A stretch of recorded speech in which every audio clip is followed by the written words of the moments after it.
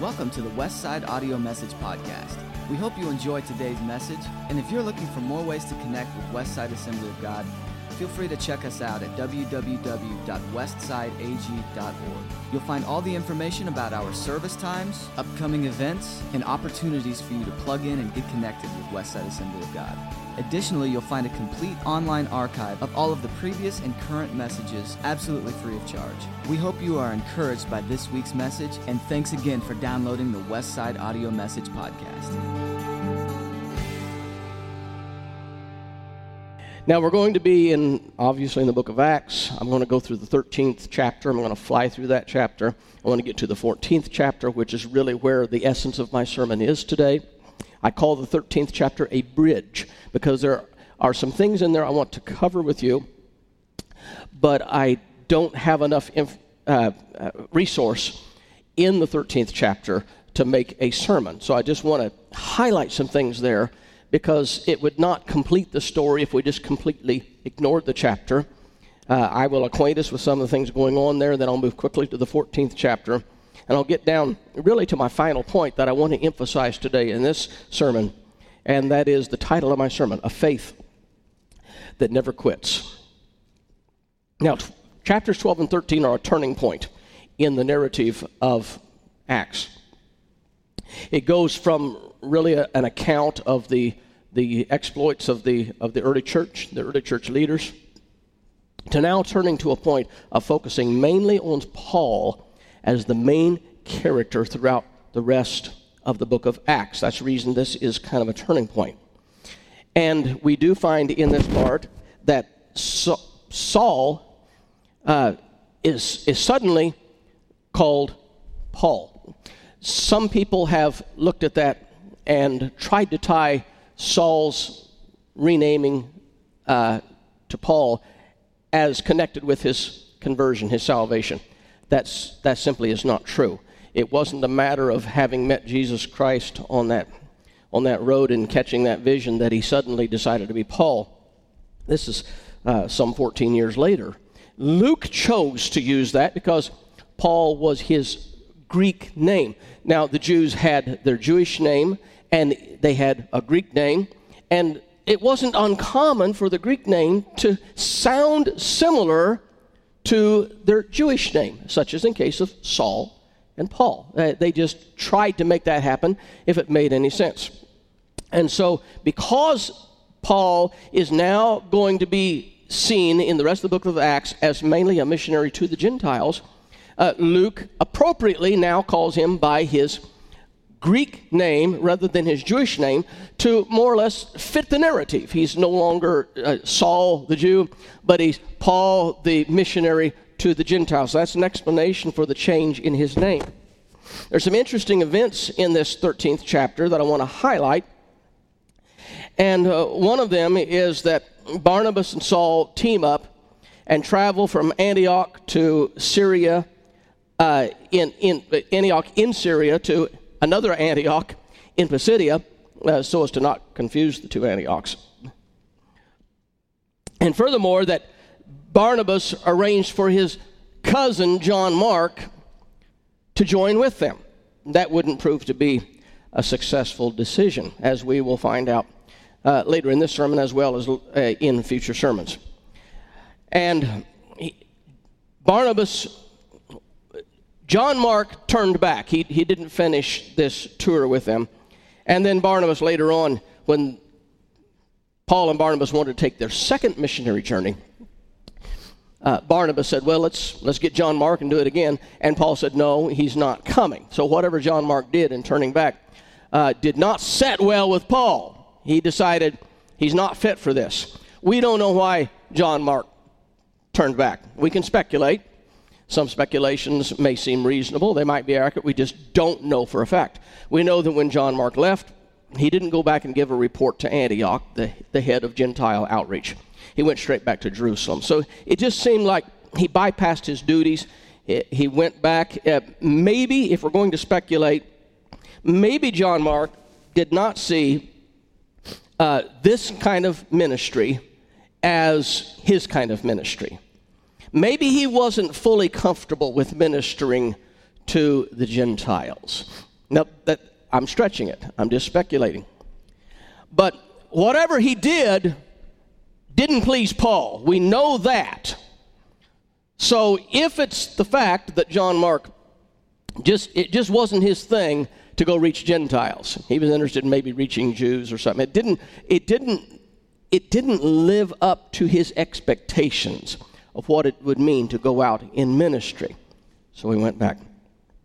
And at that point, I'm going to pause for just a second, and I'm going to talk about your giftings, and we talked about that a sermon or two ago, and your calling.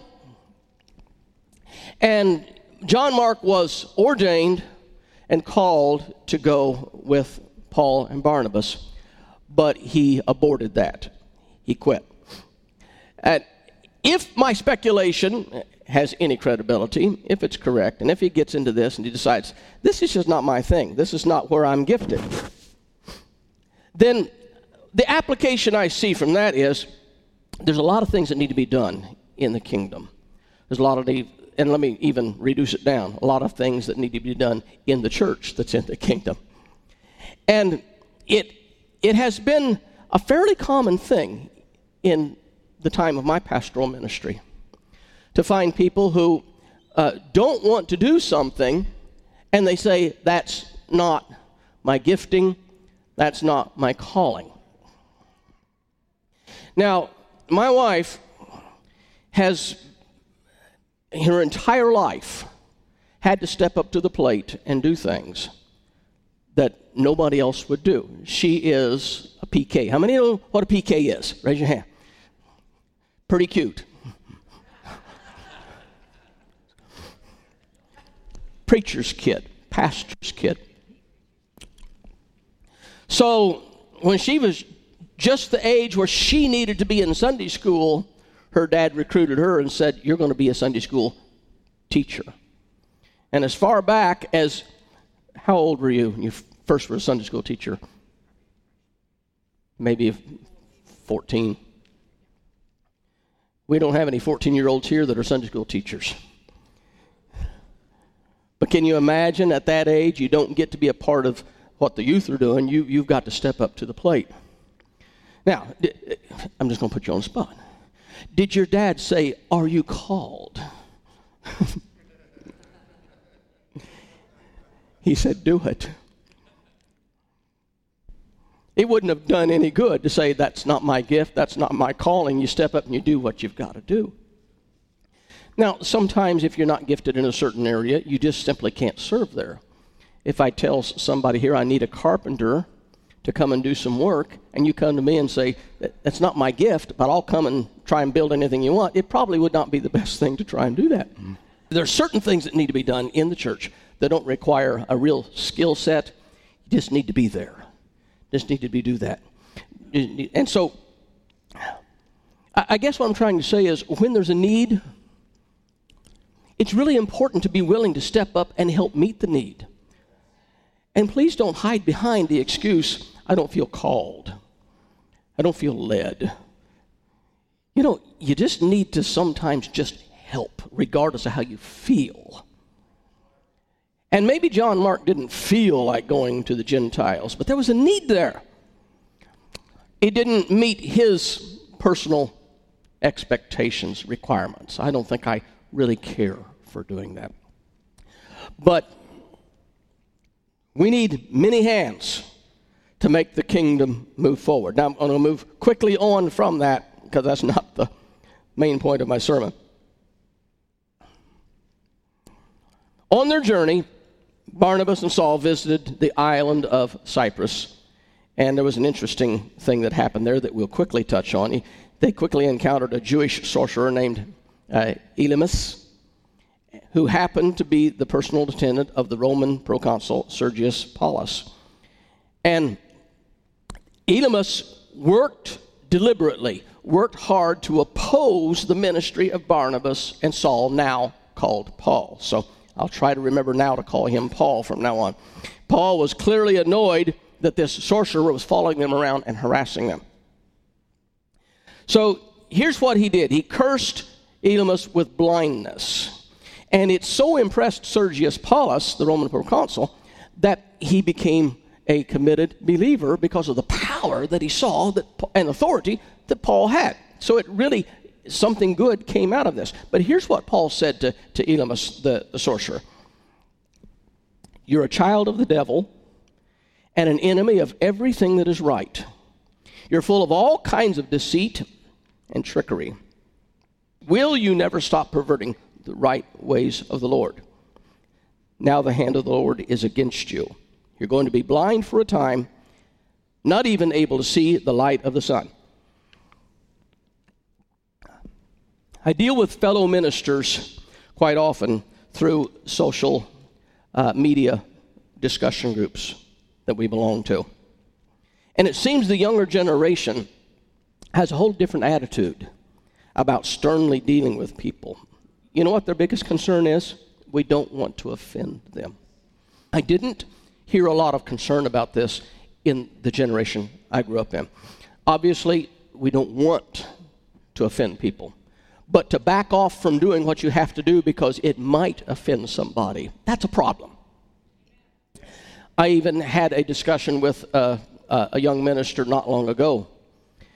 And it was over the whole pronoun issue. There was a pastor who had asked the question about somebody that was in his church that requested that he be referred to as she. And I think I had related to this to you before briefly. And so he was asking, what would you do? And of course, everybody's got an opinion, right? And they quickly divide into two camps, the shoulds and the should nots.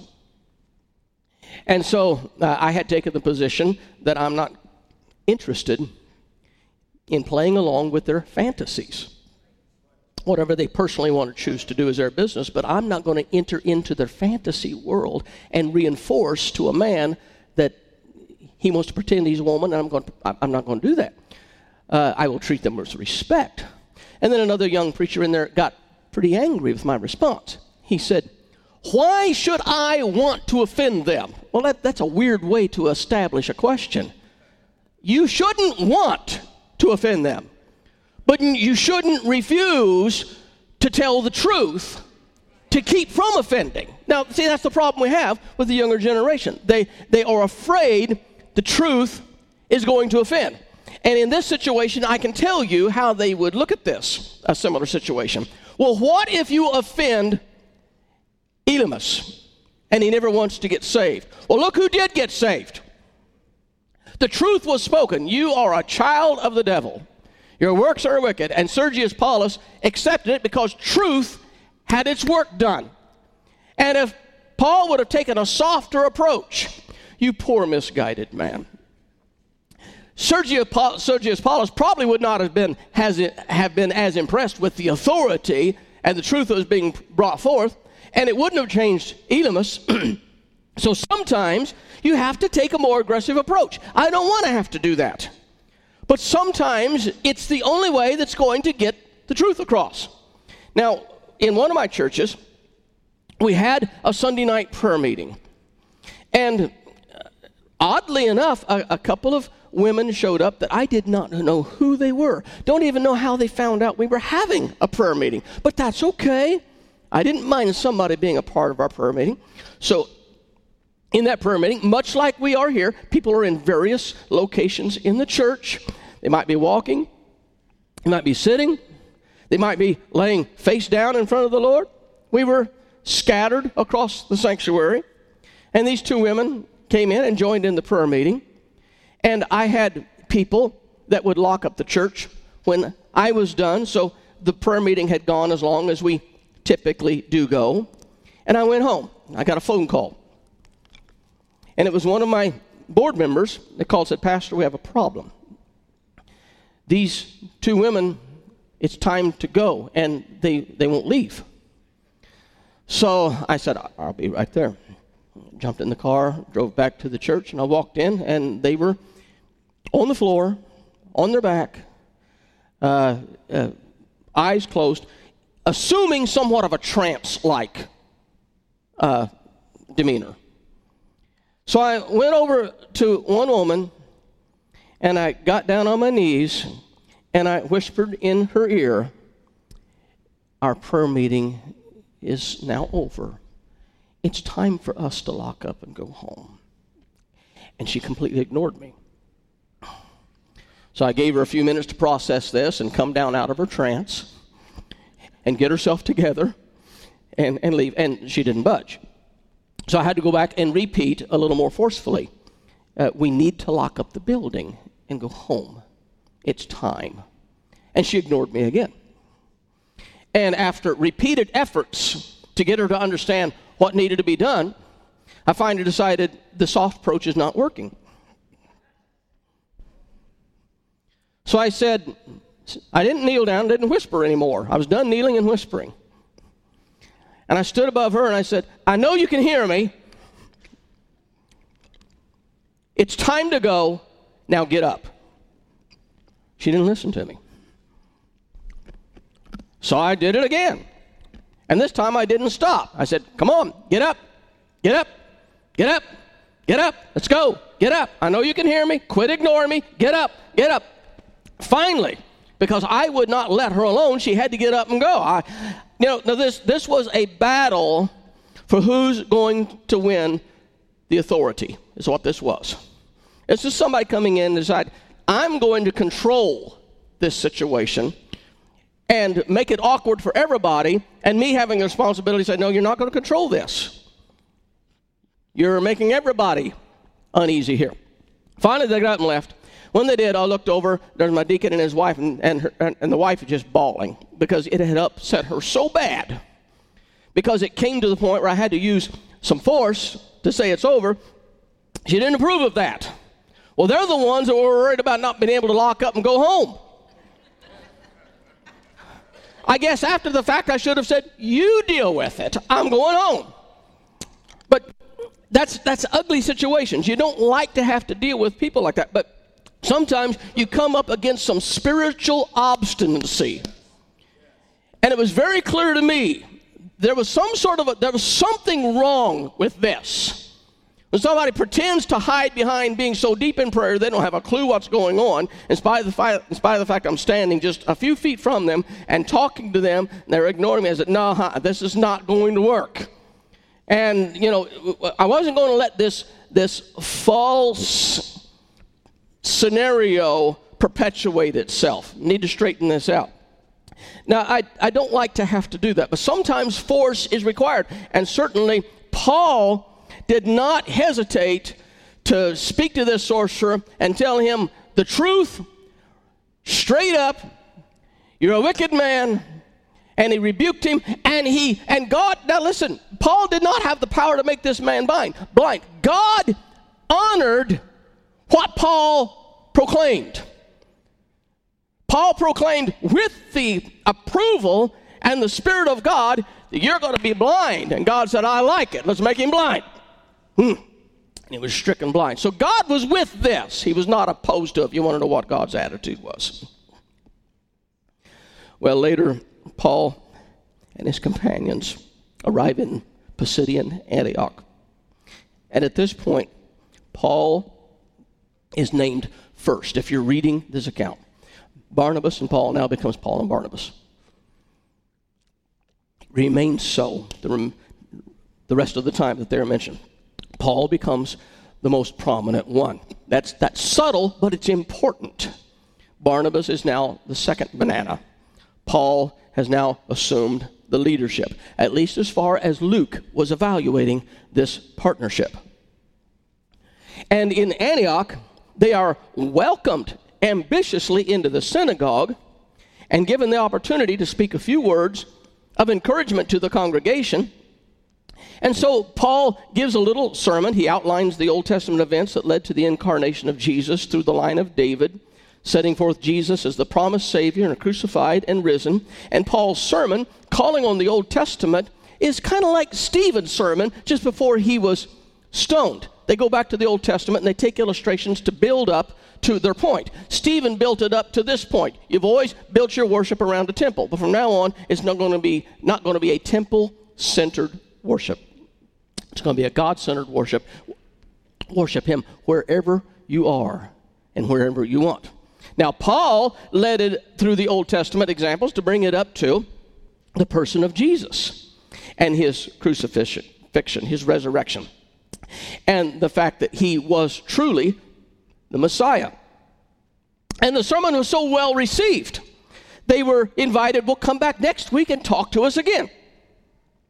And during that week, many people followed Paul and Barnabas and through the week and sat under their teaching between Sabbaths. And then Paul came back on the next week, on the next Sabbath, and after his sermon that time, then we begin to see the Jews coming forth who are objecting to the following that Paul is developing. And the Jews had built a team of people systematically to oppose the ministry of Paul and Barnabas in that town, and essentially they kicked them out of the city. And realizing that the ministry had now been blocked and rejected by this group of unreceptive Jews, Paul and Barnabas did this very interesting thing. It doesn't translate very well into our culture because we usually don't do this. I say usually, and I'll explain that. They shook the dust off their feet and they left. This, in this culture, meant that they were symbolically saying, we don't really have any more obligation to you. We don't even want the dust of your city on us. We shake the dust off our feet and we're out of here. Now, we went through a very difficult time in one of our churches. And I don't mind telling you, we left about as low and defeated as you can imagine. And I can tell you this for a fact, as low and defeated and worthless as I have ever felt in my life. Things just turned so sour for us. And as Ann and I waited for an available U-Haul to load up what belonged to us, and it was day after day waiting for a U-Haul even to become available, and we were in limbo, and it was miserable for us. And when we finally got our U-Haul and got our cars loaded up, and I think we were driving the U-Haul, and all we had was the pickup truck. Is that correct? Just the pickup. Huh? Drove a car. Yeah, so we towed the pickup behind the U-Haul, and we drove a car, and I drove the U-Haul. And as we were leaving town, Ann says, stop, stop, stop. What's wrong? She gets out. What do you think she did? What are you doing? Stomping like a U, or an Ewe, for those who don't know. She said, I'm stomping the dust off of my feet. I thought, well, stomp some for me. Symbolically, you just wanted to separate yourself from the worst experience you ever had. I don't want your dust going with me to Missouri. Leave it there. That's the reason I said we don't usually practice this, but you may want to keep that in mind. Now, I've gotten you to the 14th chapter, and this will go rather quickly. That's the bridge that gets us to the 14th chapter. And at this point in Scripture, what we see essentially is the birth of the missions program. God had been prodding his people to go out and take the gospel. He uses persecution in Jerusalem to drive Philip to the Samaritan revival. He uses a vision to drive Peter to go to Cornelius' house. But it's taking these supernatural things. But now the church is beginning to get the idea we need to be proactive in taking the gospel, not just responding to persecution, not just responding to these big visions, but we need to have a systematic plan to take this gospel to the entire world. So you're seeing the birth of missions. And Paul and Barnabas are now taking the initiative to form this mission ministry and take the gospel into these new territories.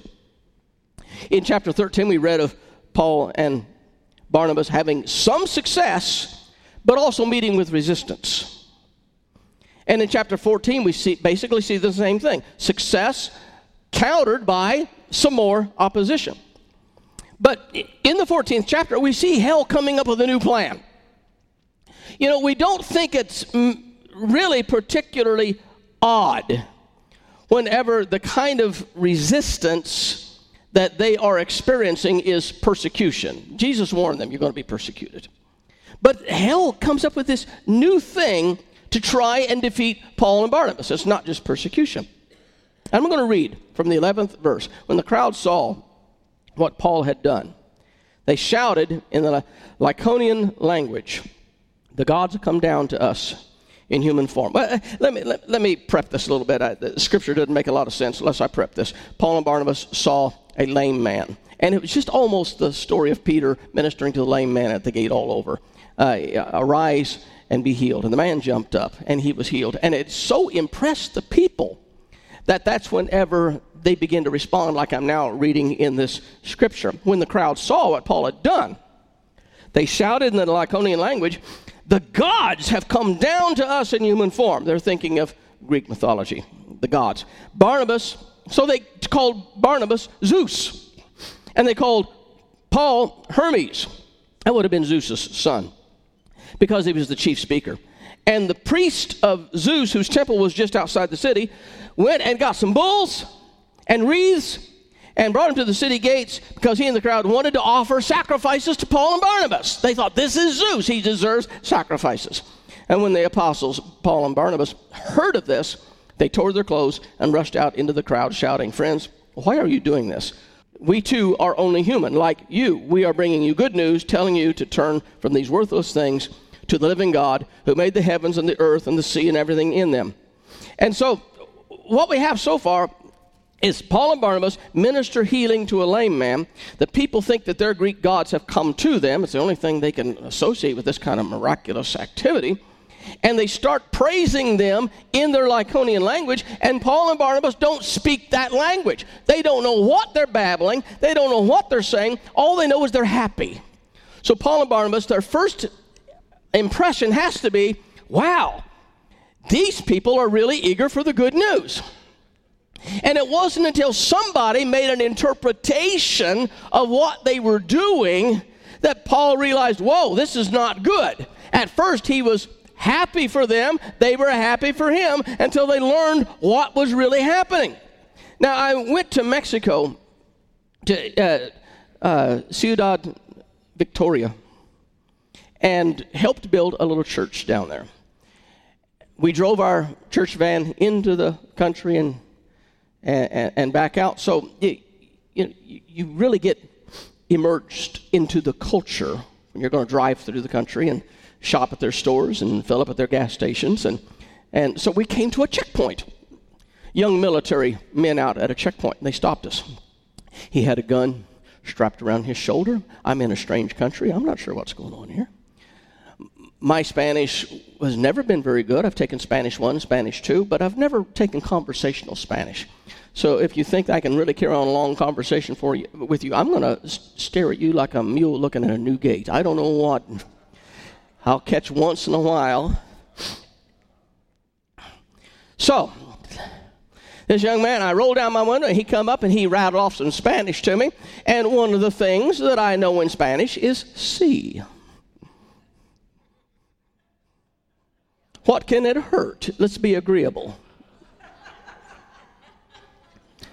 See, he rattles off in Spanish something I don't know, but I got to pretend what he's saying. Maybe he's saying, are you enjoying your stay here? See. His eyes got as wide as they could get it, and he pulled his gun off. I said, what did I say? What did he say? And he held it up, and he asked the question again. He was wanting to know, did I have any guns in the van? See?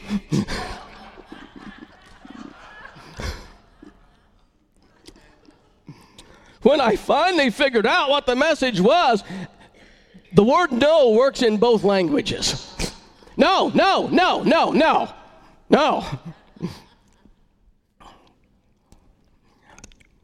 You can make foolish assumptions when you don't know the language. Paul and Barnabas didn't know what they were saying, but hey, look, they're receptive here. No, they're calling you Zeus and Hermes. And Paul is, no, don't do this. You don't make sacrifices to us. This is not about us. This is about God. And how do you communicate all this to somebody in a foreign language? The challenges of ministry, missions ministry, were very real for Paul and Barnabas. They were going into a different culture. They were going into a different language. They were trying to minister to people. The only thing they could minister was healing, but they couldn't minister words because they didn't speak their language. It's hard to be a missionary. Now we have refined ways of putting people on the missions field, put them through language school, accelerate their learning of the language. It just takes them 2 or 3 months in conversational language to get them up and running. And even so, they get on there and they don't know, in their foreign field, they don't know everything that everybody's saying. So it is difficult. But here's the thing that hell did. You can't help but marvel at the desperate creativity of hell to oppose the successful spreading of the gospel. Like I said, we're not surprised by the threats that come against them. We knew they were going to be threatened. We're not surprised by the persecutions against the apostles. We're not surprised that beheaded James. We're sorry, but we're not surprised. We're not surprised they imprisoned Peter. But hell comes at them with this whole new thing, and that is to tie their success to popularity and gain. They had come in and they healed the man, and suddenly they are treated like gods, and gifts are brought to them, and sacrifices are going to be made to them. And lesser people than Barnabas and Saul would have cashed in on this. And the sad part about it is, in ministry today, there are preachers who cash in on that.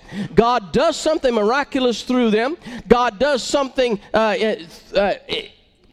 during their ministry, because of their ministry, and suddenly it goes to their head.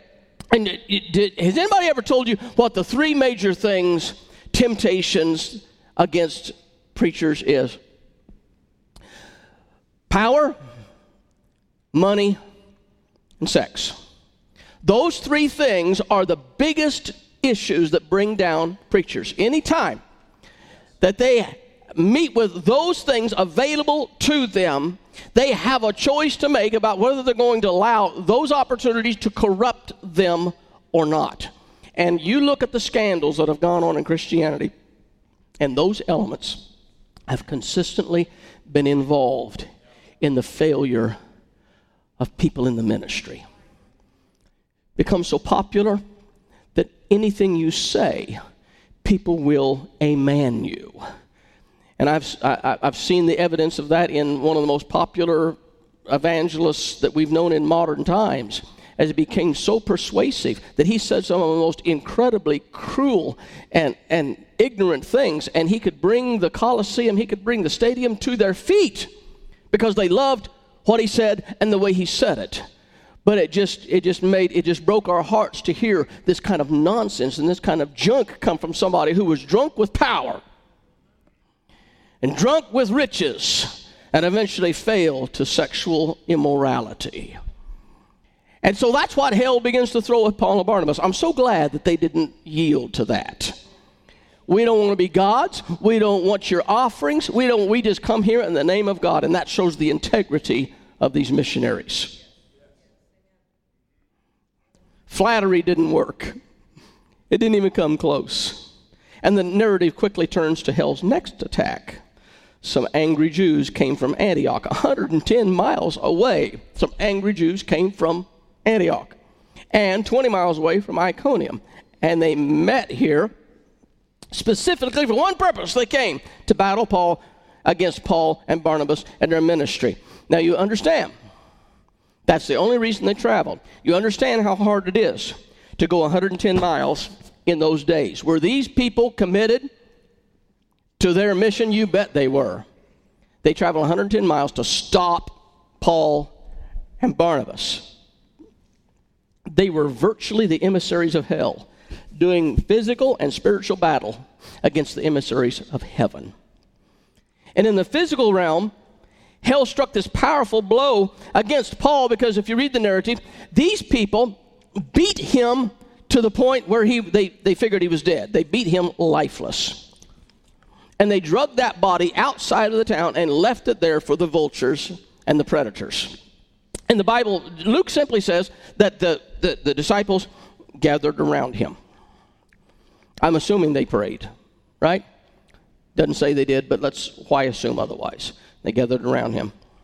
Maybe they thought he was dead. And pretty soon, he began to move. And he picked himself up. And he went back in town. That little story right there, it's so easy to fly over it and not see the power of that.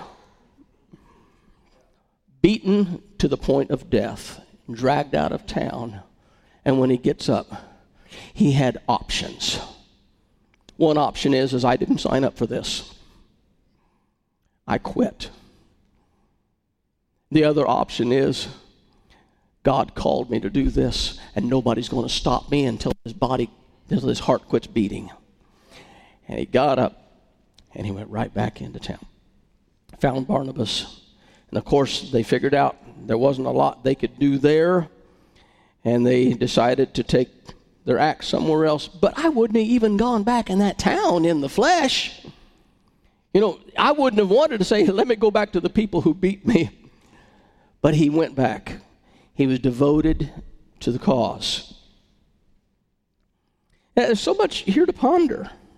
We're deeply inspired by Paul's unwavering determination. This is the stuff heroes are made of.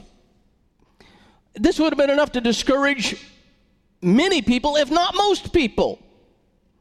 And the one thing that hell did not want to see Paul do is the very thing that Paul did. Hell did not want to see Paul pick himself up and keep on going. Hell wanted him down for the count. Stay down, son. Stay down. We're just going to keep beating you down. And Paul got back up and he went right back into ministry. Hell didn't want to see that at all. Hell wants to knock you around a little bit. You hear what I'm telling you?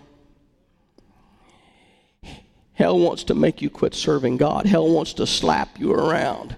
Hell wants to make you so disappointed, so discouraged, so beat up that you're going to... Here's what hell wants you to do. You understand? It's their plan. Hell wants you to say, I quit.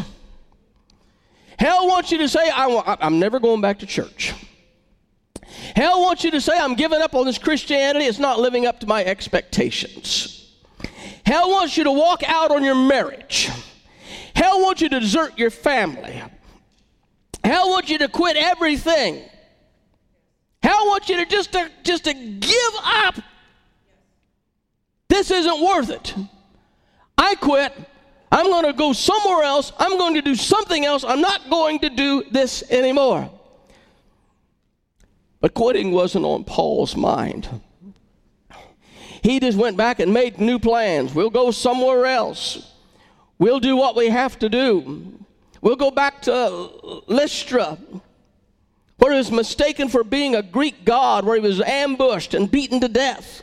We'll go back to the cities where they kicked us out of one, where we had to flee the other two because to avoid untimely conflict. But we're going to go back.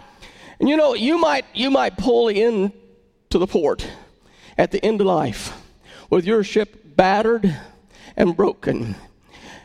But if you pull into port, that's all that matters. Let me use another metaphor. You may cross the finish line at the end last. But as long as you cross, that's all that matters. This is not a marathon where you have to be the first one across. This is just a test where you have to cross the line. I've seen marathon runners where the body has become completely worn out, and they lose control of their legs. When they try to even walk, they can't run anymore. When they try to walk, they can't coordinate. Their legs are rubber, and they fall down. And then they get up, and they fall down again. Then they crawl. I saw one particular marathon runner was in such sad shape they had lost complete control of their bowels, and they were just covered in filth, and they were crawling across the line, and they didn't win. They weren't first, but they weren't going to quit. And I'll tell you what, people, I know it hurts sometimes. I know it's difficult. But the one message here is you can't quit. You got to have a faith that says, I'm going through. Nothing's going to keep me from making it there. You might endure a lot of pain and trouble getting there, but God wants you to stick with it. And here's the secret to Paul's unflinching endurance. He had this motto he lived by. They returned to Lystra, Iconium, and Antioch. That's the cities where he already had trouble. He went right back to the cities where they rejected him. And strengthening the disciples and encouraging them to remain true to the faith, here's what Paul said. We must go through many hardships to enter the kingdom of God. I want you to underline that. I want you to highlight that. We must go through many hardships to enter the kingdom of God. Who promised you a rose garden? Who told you it was going to be easy? I didn't. It's not going to be easy. It might be a struggle every day of your life, but you can't give up. Christianity, tempered with struggles and hardships, is infinitely stronger than lazy boy Christianity. As much as we often wish we could find an easier path, there is no benefit to an easier path. We are made stronger by our struggles. And it was the theme of Paul's life. He later wrote to Timothy, his protege, the second letter he wrote to Timothy. And he made reference back to this very time, this incident. And here's his words to Timothy. You, Timothy, you know all about my teaching, my way of life, my purpose, my faith, my patience, love, and endurance, persecution, suffering. What kind of things happened to me in Antioch, Iconium, Lystra? There's the three towns. He's talking about this, writing to Timothy. You know what happened there. The persecutions I endured. And he said, the Lord rescued me from all of them. And then he says this, and you've heard this verse, but maybe you didn't remember the context. Then he says this. Maybe you recognize it in the King James. Yea, and all who will live godly in Christ Jesus shall suffer persecution. Here's the translation I've chose. He says, in fact, everyone who wants to live a godly life in Christ Jesus will be persecuted. So I guess the question comes is, do you want to live a godly life? You think, well, I don't want to live a godly life because I want life to be easy. Now, that doesn't mean if you don't live a godly life, life's going to be easy. You're going to suffer no matter what you choose to do because life is full of suffering. Where are you going to go that you don't suffer? Let me know where that is. But all who live in godly life in Christ Jesus will suffer persecution. And God will honor that. And God will use that to build you and perfect you. Do you understand Christianity is not a bubble to protect you against troubles? It's a commitment to serve and obey God regardless of the cost. And I know this message has come through multiple times in the book of Acts because it's one continuous running theme throughout Acts is the persecution of Christians. It's just there throughout the book. If anybody asks you what Acts is about, tell them it's about advancing the kingdom of God through great conflict. If it's true then, it's still true today. Yea, and all who will live godly in Christ Jesus, you're going to have problems. But it's the kind of problems where God will build you into the kind of person He wants you to be. Problems, persecutions, trials, tribulation, troubles, you can't avoid them. You might as well take it while serving God so that your eternal reward will have some value. Will you bow your heads?